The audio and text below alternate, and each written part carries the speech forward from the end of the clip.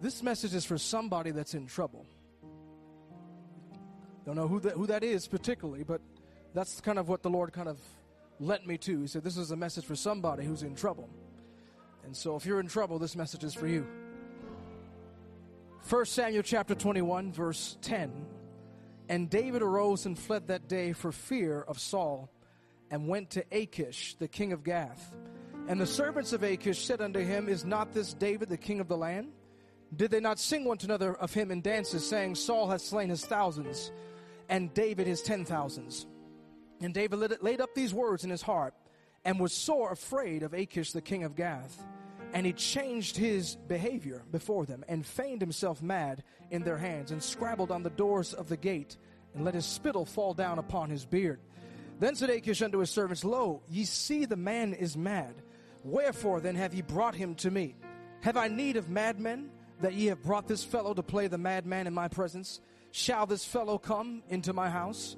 I want to read verse number 13 one more time, because from this I'll be primarily taking my thought. Verse 13 says, And he changed his behavior before them, and feigned himself mad in their hands, and scrabbled on the doors of the gate, and let his spittle fall down upon his beard. Today I want to preach a message simply entitled, Change Your Behavior. Change your behavior. I would like to enlist the aid of the Holy Spirit. I'm just a man. I can do nothing. I can do nothing. And anything good comes out of this, I know it's God. It's not me. And I want to be sure that His presence is able to operate in our midst. He's able to bless and to heal. And as I said before, I'm preaching to those of you that you're in trouble. You're dealing with some sort of trouble that you don't know how to get yourself out of. And the Lord wants to encourage you and to help lead you out of that trouble into freedom. Let us pray today. Father, we just thank you so much. We thank you for your presence that's here. And God, it is your presence that's able to set the captive free and break the shackles and the chains of Satan that bind us. And I pray, oh God, let there be a manifestation of your Spirit. Even as the Apostle Paul said that I come not with enticing words or man's wisdom, but in demonstration of the Spirit of God, that our faith will not stand in the wisdom of men, but in the power of God. Let your power be made known in this place. Let Milwaukee know that there is a God in the earth that is able to save and able to heal and able to redeem and able to restore and revive. Have your way today in the name of Jesus. Speak through me only as you can. Anoint my lips with your words. Fill me with your inspiration, that people might be blessed and come to know who you are. We thank you and praise you and bless you. And in Jesus' name, let the church living God say amen. You may be seated. As I said before, I want to talk to those of you that are in trouble, and that the title of my message is Changing Your Behavior.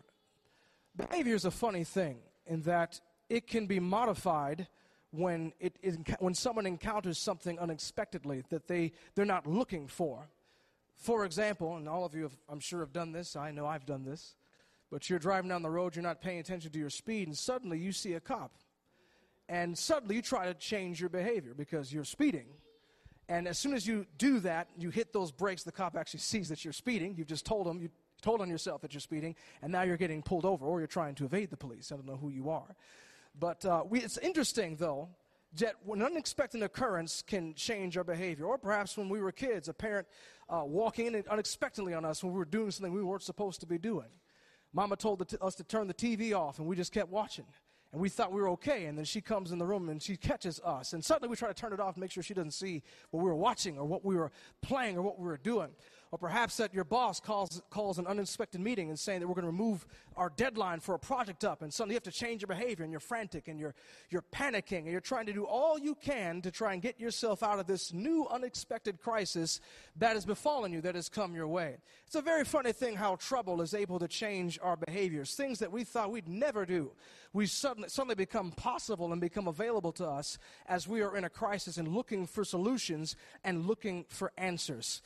It's so interesting that people do the strangest things when they are faced with trouble. Proverbs chapter 14, verse 29 says that he that is slow to wrath is of great understanding, but he that is hasty of spirit exalteth folly. One of the things that I've noticed is that whenever we're in trouble, we're trying to find a solution fast. We don't want some long-term, some long plan, some 30-step process. We want it done now. We're in the microwave generation. I want it in for 30 seconds, and I want a solution now because I'm in trouble. I don't like this. This is uncomfortable. I'm suffering. I'm in pain. God, I want you to get me out of this situation. Very similarly, in our text today, the King David, although he's not king just yet, is in a very similar predicament. The trouble that he is facing is unparalleled for someone his age. At the age of 17, he was anointed to be the next king of the nation. He is then thrust onto the national stage when he confronts Goliath and defeats him. He then rises to the ranks of the army, becomes a national hero. However, his fame and even his accolades, they don't bring him blessing, but instead they incur wrath and trouble from a very jealous king, who's the one who allowed him to go and fight the giant Goliath. And now King Saul is jealous of David, is doing everything he can to destroy him, and on several accounts tries to murder him even as David is ministering before him in his own court. David realizes, I can no longer stay in the house of Saul, even though I'm married to his own daughter, and I've been promoted in his army, and I'm a national figure and beloved by all in Israel. I cannot remain within the borders of Israel. I need to get out of here. So he says goodbye to Jonathan, his best friend, and he goes on the lam and he starts to run. In 1 Samuel chapter 21, verse 1, David comes to Nob, the high place, where the tabernacle is, where the Ark of the Covenant is, and he enlists the aid of the high priest Ahimelech. Now, when he does this, I just said earlier, whenever you're in trouble and you're desperate, you'll do crazy stuff. You do things that you'd never think you would do. Because here he is, he's coming to the high priest, and he's looking for help, and he just flat out lies. Flat out tells a bold-faced lie right to the high priest. Look at this, 1 Samuel 21, verse 1. Then came David to Nob to Ahimelech the priest, and Ahimelech was afraid at the meeting of David, and said unto him, Why art thou alone, and no man with thee? He knew, like, something's up here. Why are you here so late at night, and there's no other messengers of Saul that's with you? And David said unto Ahimelech the priest, The king hath commanded me a business, and hath said unto me, Let no man know anything of the business whereabout I send thee, and what I have commanded thee. And I have appointed my servants to, such and such a place. I've got people waiting, and there's things that are happening, and I'm here on a private mission, and all this other stuff. He's talking to the high priest. He's not just talking to anybody. He's talking to the head high priest who stands before Jehovah himself, before the Ark of the Covenant, who is the mediator to intercede on the behalf of all the sins of the nation. He's talking to the high priest and telling a bold-faced lie. He is breaking one of the 10 commandments, thou shalt not bear false witness, not to anybody, but the high priest of all people. Why? Because he's in trouble. And he doesn't want the man of God to know what kind of trouble he's in. Isn't that funny? When people are in trouble, the first thing they do is they'll come to church and they want a cookie-cutter solution. And they don't want to tell you everything that's going on. They don't want to tell you everything that's happening in my life, Pastor. Could you just give me a few bucks because I got the rent due next month, and I'll see you next Christmas, right? We just want a quick solution. He's coming to the high priest. He's like, look, I'm here on the king's business. I'm doing something for God. I'm doing something for God, lying right to the high priest's face. So I've got people set up in such and such a place. It's secret. The king didn't want you to know. It's a secret thing. It's a secret mission, right? I'm on a secret mission. There's a secret thing I'm dealing with that I've got an unexpected prayer request I just need you to help me out with. Just give me loan me about $500 or so, could you just come to the hospital with me, just spend some time with me to help me out with this disease I don't want anybody to know about, I've got this situation going on in my home, and I just need you to help fix this. Could you just, Now, what's interesting here is David's not asking for any counsel, not any advice to help solve this issue. He's not going to the man of God and say, hey, could you, as the high priest, who have the Urim and the Thummim, could you go and talk to Jehovah and give me a word so I can go solve this issue? No, he's like, no, I need some help. I just need you to give me some stuff. Look what he says here in verse 3. Now, therefore, what is under thine hand, David says? Give me 5 loaves of bread in mine hand, or what there is present. Could you just give me a handout? Just give me the resources, and I'll try and solve my own problem by myself, Pastor. I don't really need any counsel. Keep that preaching thing to yourself, that word of God stuff. Just give me something quick so I can just get this over with. He is lying to his face. Give me 5 loaves of bread in mine hand, or what there is present. Again, he's not looking for a counsel or a solution. He just wants the resources to help him do what he wants to do, which is to run away from his trouble, to get as far away from his trouble as he can do possible. Verse number 8, 2 Samuel 21, verse 8, And David said unto Ahimelech, And is there not here under thine hand spear or sword? For I have neither brought my sword nor my weapons with me, because the king's business required haste. I was in a hurry. The king said to do this now, and so I just had to run. I couldn't take anything with me. So could you supply me? See how crafty David is? And people do this to the church all the time. They come with the most interesting, intricate, believable stories to get you to feel sympathy, to help them out with their stuff. But they don't really want to change. They just want a handout. Just loan me a few bucks, give me something quick that will help me get through this current crisis, but doesn't really solve the overall problem that I'm dealing with. Right? I'm in trouble. And so, look at this. And the priest said, the sword of Goliath, verse 9. And the priest said, the sword of Goliath, the Philistine, whom thou slewest in the valley of Elah, behold, it is here wrapped in cloth. Behold the ephod, or behind the ephod. If thou wilt take that, take it. For there is no other save that here. And David said, there is none like that. Give it to me. Give me that sword. Give me something. I want a meal, and I want a way to defend myself, and I'm out of here. I'm trying to get out of this situation. David did not inquire the Lord. He didn't pray or seek God as far as we can see in the text. All he did was just get me some stuff to get me out of Dodge. I want to get out of this situation as quickly as humanly possible. Now, what's interesting here is where David goes. Verse number 10 in our main text, which we started off with in this message. And David arose and fled that day for fear of Saul, and went to Achish, the king of Gath. Now, if you know the story of David, David was with the children of Israel, and they were bitter enemies of the Philistines. Achish is the king of the Philistines. So David now, not only did he kill Goliath, but Saul sent David on a party, basically on a war expedition, to kill hundreds of people so that he could have the bride price to marry his daughter Michal. So he's killed hundreds of this guy's citizens, but he thought it was a good idea to go straight over to his place to hide from Saul. That just kind of gives you an idea how scared of Saul he was. Now this sounds crazy, but he's going over there and he's thinking, I can just kind of lay down low here. People won't recognize me or see that I'm here, right? It says here in verse 10, and David arose and fled that day for the fear of Saul, and went to Achish, the king of Gath. And the servants of Achish said unto him, is not this David, the king of the land? Did they not sing one to another of him in dances, saying, Saul hath slain his thousands, and David his 10,000s?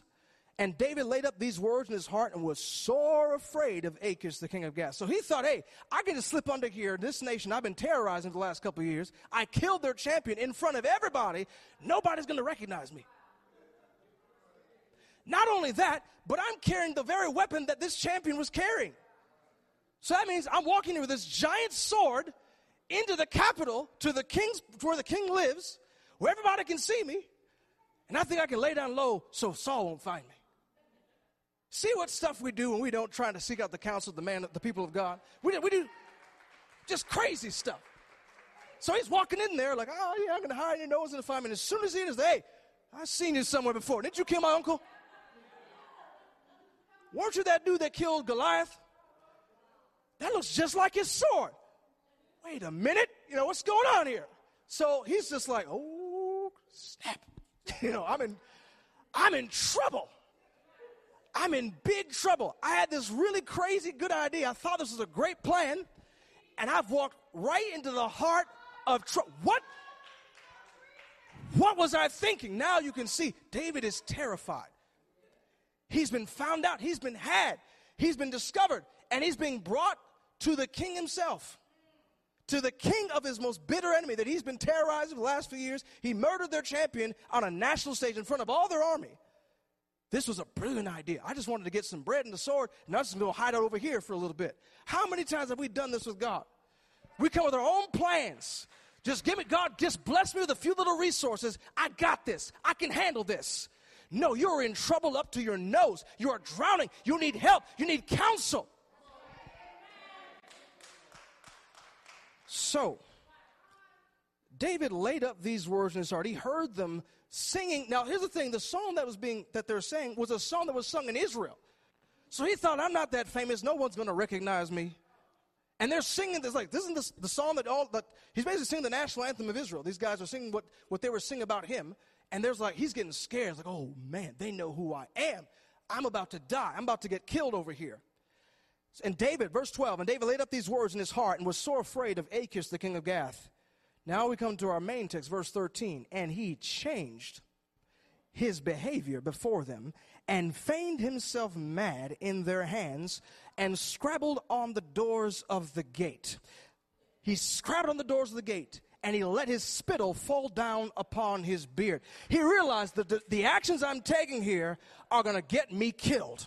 So I need to adjust my plan a little bit here before I get myself stabbed to death or executed by the king. And the Bible says that he changed his behavior. Now, what's interesting here in this text is the Hebrew word for behavior here is the word ta'am. And it can be translated taste. David changed his taste. Now, to give a good understanding of what I mean by this, turn with me to Exodus chapter 16, verse number 31. The children of Israel were complaining to God that they did not have enough to eat. And so Moses said, fine, you want something to eat? And God, the Bible says, he rained manna or bread from the heaven. Look at this in Exodus chapter 16, verse 31. And the house of Israel called the name of thereof manna. Manna literally means, what is it? When they saw this bread, they didn't know what it was. They've never seen anything like that. Bread coming from the sky. What is this? So they called it manna, which means, what is it? And it was like coriander seed, white. And the ta'am, the taste of it, was like wafers made with honey. The same word that's used to describe David changing his behavior, his ta'am, also describes the taste of the bread that came down from heaven. Now, if you remember that when David was at Ahimelech, at Nob with the high priest, what was one of the things that he grabbed from the high priest? He got 5 loaves of bread. Now, the bread was not common bread. The bread came from the very high priest himself. It was the unleavened, the consecrated, holy bread that came from God. So David got an idea. I need to change my taste to make myself less palatable to the enemy who wants to consume me. And so he changed his behavior. He became like the bread that was in the wilderness. Now, the thing is, what is tasty to God is despicable to the enemy. What is considered sacred and holy and righteous before God is something that is an abomination to the enemy. So he changed his behavior and made himself not a good target under the enemy. He changed his taste. He changed the way that he appeared attractive to the enemy. He no longer was appealing to the enemy. I want to tell you something here today, that when you get in trouble, the very first thing you ought to do is change the way you taste to the world. Make yourself unattractive to the world. Woe unto you when all men speak good of you and pat you on the back and say everything's all right. What got you in this mess were the sinful, secular things that you were doing in the first place. So change your taste. Change your appetite. Stop digesting the foolishness and the philosophies of this world that got you, the foolish advice that got you into this mess in the first place. Now, what's interesting here, in Psalm 34, verse 8, David wrote, O ta'am, O taste and see that the Lord is good. Blessed is the man that trusteth in him. Now, if you have your Bibles, go to the very first verse in Psalm 34. Go to Psalm 34, verse 1. Now, before the actual verse starts, there's something written there in an inscription that I want you to pay close attention to. Psalm 34, verse 1. Now, this isn't on the screen. This is only, if you only have a Bible, you'll see this. But there's an inscription that says this: a psalm of David when he changed his behavior before Ahimelech. Now, Ahimelech was a title that was given to the Philistine kings. It was equivalent to like saying Pharaoh of Egypt. So even though it says Ahimelech, it was Achish. It was just a title that was given to King Achish. So this entire psalm that you're going to read here is basically David's commentary on his mental state when he was before King Achish and getting ready to get his butt killed. So what he says there first in verse 8, he says, oh, taste and see that the Lord is good. Because why? He changed his taste. He changed his appetite. I was feeding on my own ideologies, my own intelligence, my own thoughts and own plans and agenda and itinerary, and I had to change my taste and start looking towards God to get my fool self out of this trouble that I put myself in. Number 2. Ta'am can also be translated advice. That David changed his advice. He stopped listening to himself and started listening to God. Proverbs chapter 3 verse 5 says, trust in the Lord with all thine heart. Lean not to thine own understanding. In all thy ways acknowledge him, and he shall direct thy paths. The Bible also said that this word ta'am, it can also mean understanding. He changed his understanding of the situation and realizing, I must make myself as unattractive and crazy before these guys, otherwise I'm going to die. This word can also mean discretion. He changed his discretion, which means that he did not want to reveal his true intentions and his true identity. You need to understand yourself that we are at war with an enemy, and in a warfare you have to have good intelligence, and you need to sometimes conceal and hide your plans from the enemy who wants to steal and kill and destroy you. The Bible says in Colossians chapter 3 verse 1, if you be risen with Christ, seek those things which are above, where Christ sitteth at the right hand of God. Set your affections on things above and not on things of the earth, for you are dead and your life is hid with Christ in God. That you need to use some discretion and hide under the blood of Jesus. When you go to fight with the enemy, you need to hide yourself under his unchanging hand. Ta'am can also mean decree as well. Whenever you're in trouble, you need to change your declaration, change your affirmation. Stop saying that I'm a failure. Stop saying I'm not going to make it. Stop saying I'm doomed. There's no way out of this. Change your decree. Change what you are saying. Stop mimicking and repeating what the haters and the debaters and all the naysayers are saying, and start saying, thus saith the Lord, that I'm coming out of this situation. I'm coming out of the trouble that I've got myself in. This word ta'am, talking about the manna, Numbers chapter 11 verse 7. And the manna was as coriander seed, and the color thereof as the color of bdellium. And the people went about and gathered it and ground it in mills, or beat it in a mortar, and baked it in pans, and make cakes of it. And the ta'am, the taste of it was of the ta'am, the taste of fresh oil. That is how we should taste to the enemy, like fresh oil. The enemy does not want oil. The enemy does not want the anointing of the Holy Ghost. He doesn't want to deal with that. What he wants is a low-down sinner who's believing in himself that he can easily devour and easily destroy. But when you change your behavior and you change your taste and you start ingesting the Word of God and start drinking from the Spirit of God, the enemy does not want to devour that, becomes unattractive to him, and he can't handle that.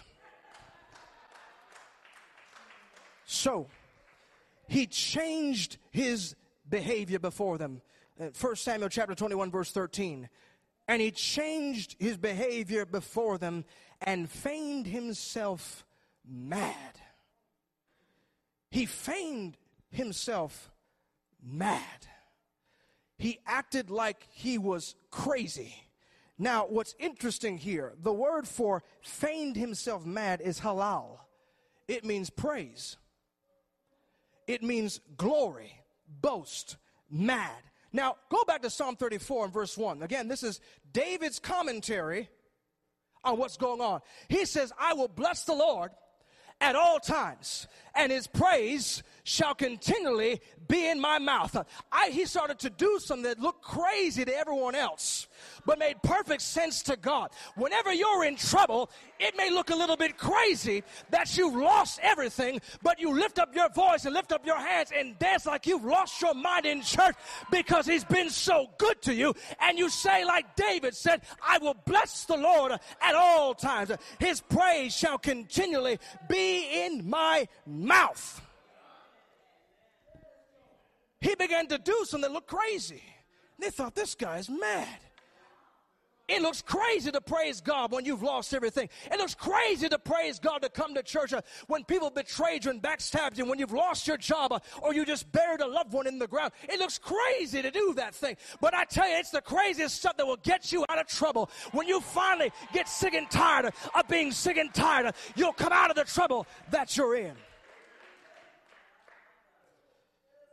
He said, I will bless the Lord at all times, and his praise shall continually be in my mouth. Now look what it says in verse 2. My soul shall make her halal, her boast in the Lord. The humble shall hear thereof and be glad. He was right before the enemy, and technically he was boasting about God by acting so crazy and outwitting an enemy. I'm right at the enemy's doorstep, right before the king who could kill me in an instant, but I'm outsmarting him by boasting and trusting in God. Stop relying on your own ideologies. Stop relying on your own mentalities. Boast in God. I can't do anything. I'm just a lump of flesh and clay, but I serve a God who can do the impossible, who can see the invisible. Matthew 19:26 says that with men this is impossible, but with God all things are possible. Romans 8:31 says, what shall we then say to these things? If God be for us, who can be against us? He that spared not his own son, but delivered him up for us all, how shall not with him also freely give us all things? He feigned himself mad. He went crazy. And so as you read Psalm 34, you're seeing how, like, oh my gosh, I'm actually going to get out of this. I'm actually going to escape the enemy's hand. I'm going to get out of the clutches of the enemy. Psalm 34, verse number 4 says, I sought the Lord, and he heard me, and delivered me from all my fears. They looked unto him, and were lightened, and their faces were not ashamed. This poor man cried, and the Lord heard him, and saved him out of all of his troubles. The angel of the Lord encampeth round about them that fear him, and delivereth them. Notice through this psalm how David is boasting about the fact that God brought him out of an impossible situation. He feigned himself mad. Now, how did he feign himself mad? The Bible says that he began to scrabble.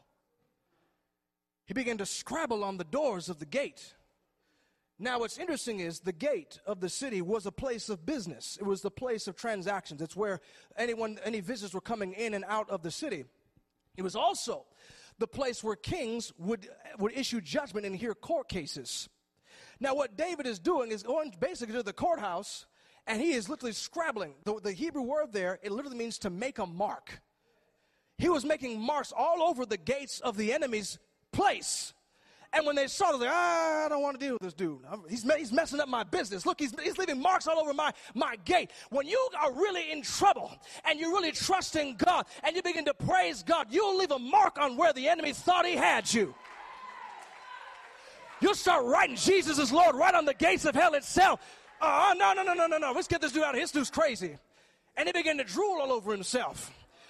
Everything that was in his mouth began to come out. Everything that was good about God began to come out. And he began to set a mark on the very gates of the enemy, right where he is. Whenever you're in trouble, you need to let the enemy know you're trying the wrong one. You messing with the wrong one. You got me in trouble and you thought you come to get me. But I'm here to leave a mark where I was, where God found me and delivered me out of your hand. He goes on to say in verse 15, Psalm 34, verse 15. Verse 15 says, the eyes of the Lord are upon the righteous, and his ears are open unto their cries. He's going to act like a crazy person.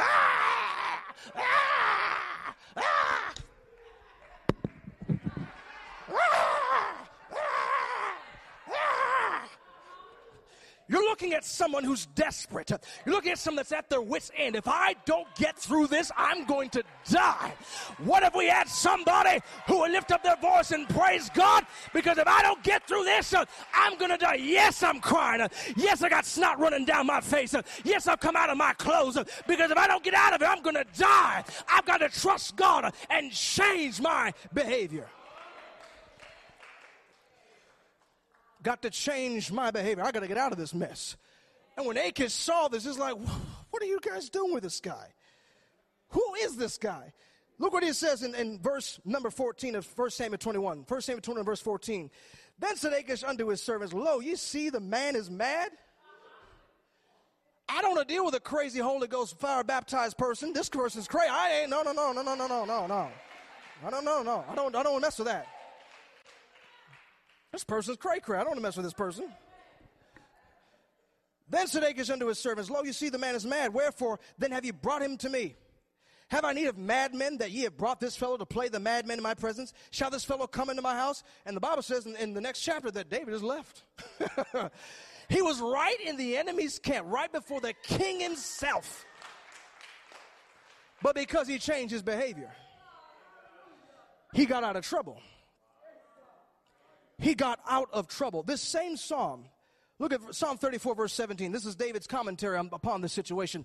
Psalm 34, verse 17 says, the righteous cry, and the Lord heareth, and delivereth them out of all their troubles. The Lord is nigh to them that are of a broken heart, and saveth such as be of a contrite spirit. This was a humiliating thing.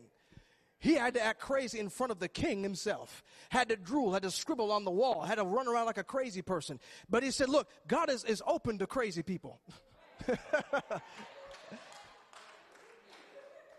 Oh, you crazy? You're just the person I'm looking for. I'm looking for somebody who's crazy. I need some crazy folks who will take the gospel to the hood. I need some crazy folks that'll be missionaries to China and Indonesia. I need some crazy folks who ain't afraid to praise God in the street. Come on, Sister John, you know what I'm talking about. I need some crazy folks who have crazy faith, who believe crazy things, who aren't afraid or intimidated to look a little stupid, because God chose the foolishness of preaching to save them that are lost. I'm just a crazy, loco preacher that God pulled out of the fire. And that's why I'm up here talking like this, because I know my fool self should have died 1,000 times. But here I am, because by the grace of God.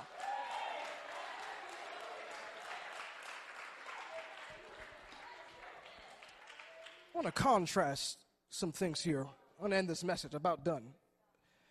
Because here David is in this trouble, and he is doing everything he can to get out of it. But there's another character in the Bible I want to point your attention to, who seems to be doing the very opposite. And this person, ironically, is called the son of David.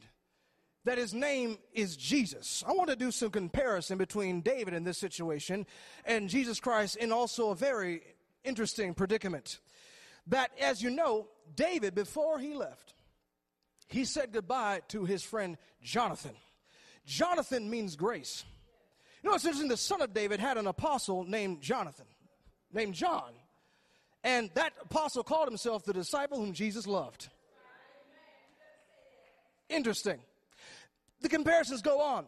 David was being persecuted wrongfully by a demon-possessed king, which was Saul. Jesus, the son of David, was being persecuted by the devil himself.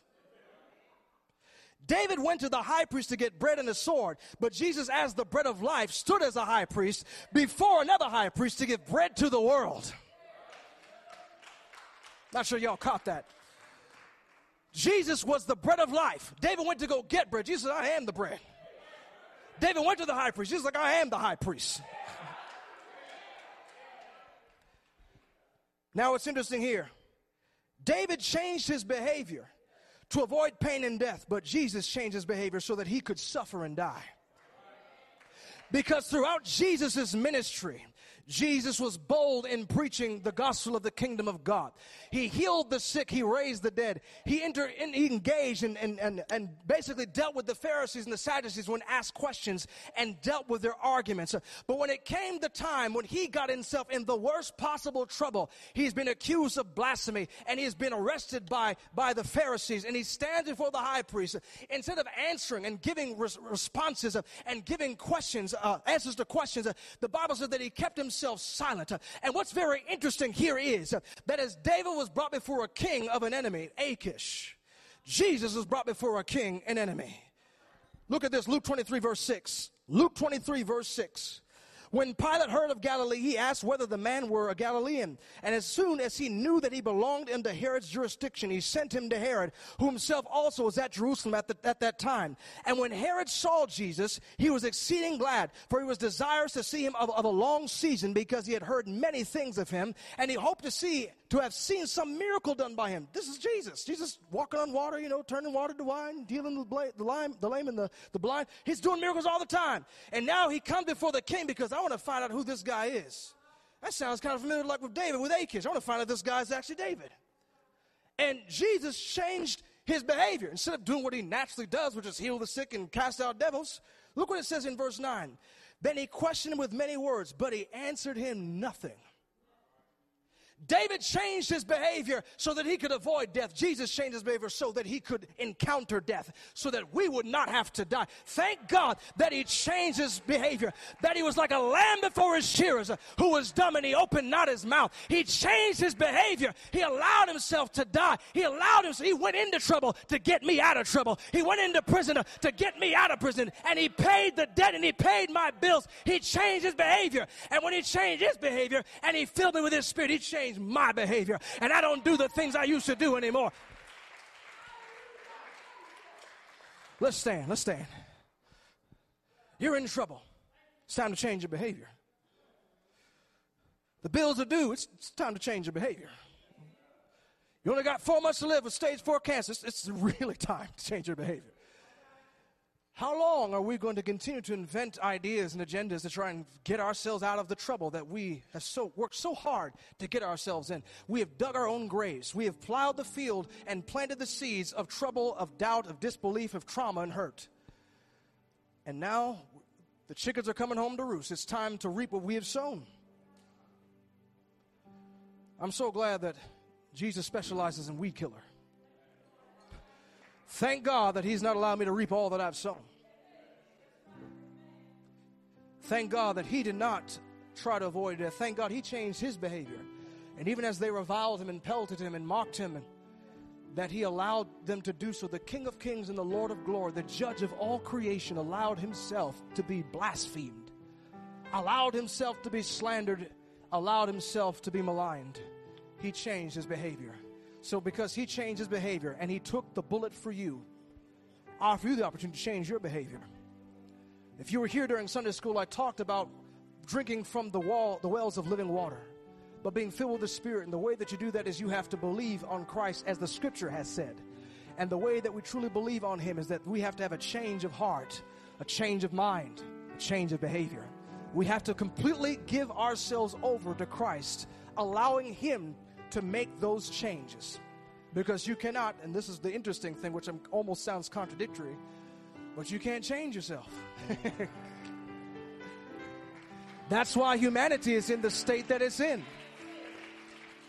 Look at Jeremiah, who said, can the Ethiopian change his skin and the leopard change his spots? No, we can't. We can't change our sinful nature. We need a God to change us. I need God to change my nature, and then I'm going to change my behavior. I offer you the opportunity to have the greatest change in your life. You know what's interesting is, and I'm sure all of you have been accosted by people who do this. You're going into the supermarket or you're walking down the street and someone, a homeless man or somebody comes up to you and says, hey, can you spare some change? And he's like, no, man, I'm good. You know, I use this quarter to go to Aldi. I got to use the shopping cart, you know. Come on now. I like my change, right? I ask you the question, can you spare any change? Can you spare your life in any way to change it? That God would change you? Or is the request of our dying Savior on the cross too much a question to ask of you? Too much of a request to ask, can you spare some change? Can you spare a few moments? Can you spare a few chambers in your heart to allow Christ to come in to reside and to live inside of you? God wants to change our behavior, and it's not going to come through a philosopher. It's not going to come through Dr. Phil or Oprah. Sure enough, coming from Oprah. But anyway, it's not going to come from Congress. They almost defaulted on the whole budget just a few days ago. They don't have their act together. You think they're going to fix you? The entertainment industry is not going to change you either. The only job for them is just to keep you watching, not to change you. No, the only one that can change you is Jesus. And you got to get crazy like David if necessary. Don't be afraid to allow God to change you. Something I want you to understand. The people in this room, they didn't die on a cross for you. He did. So I kind of care more about what he thinks about me than anyone else does. So if I shed a few tears and I slobber a bit and maybe lose my composure, I don't really care because you didn't die on a cross for me.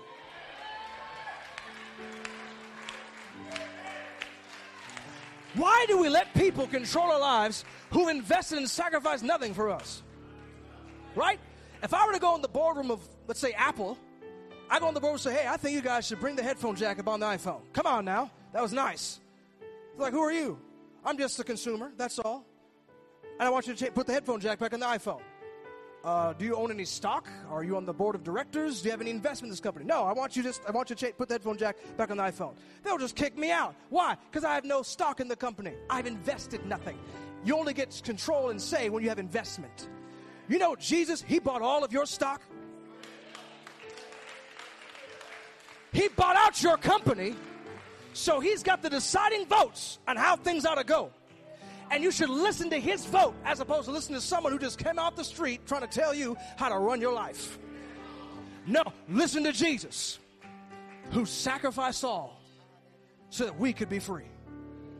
These altars are open today. If you want your life to be changed, it's time to change your behavior. It's time to change the way you taste to the world. It's time to change your discretion, change your advice, change your counsel, change your understanding, change your heart, change your life. And the way that we do that is we pray a prayer of repentance. Repentance does not just mean making a confession. It means making a decision to change.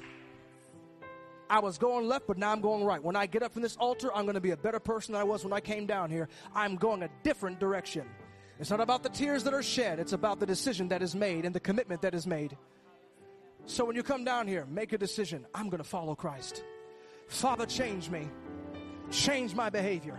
Change my life. Change my heart. Change me, God. I'm in trouble. King Achish is right in front of me, and he's trying to figure me out. He's about to execute me. I am this close from death's door. I'm this close from committing suicide. I'm this close from losing the house. I'm this close from dying of cancer. I'm this close from losing my sanity. I need God to intervene. I need you to change me, Lord. Come and change me. Hallelujah. I'm going to pray for those that are at the front. Praise team, go ahead and sing. God bless you today.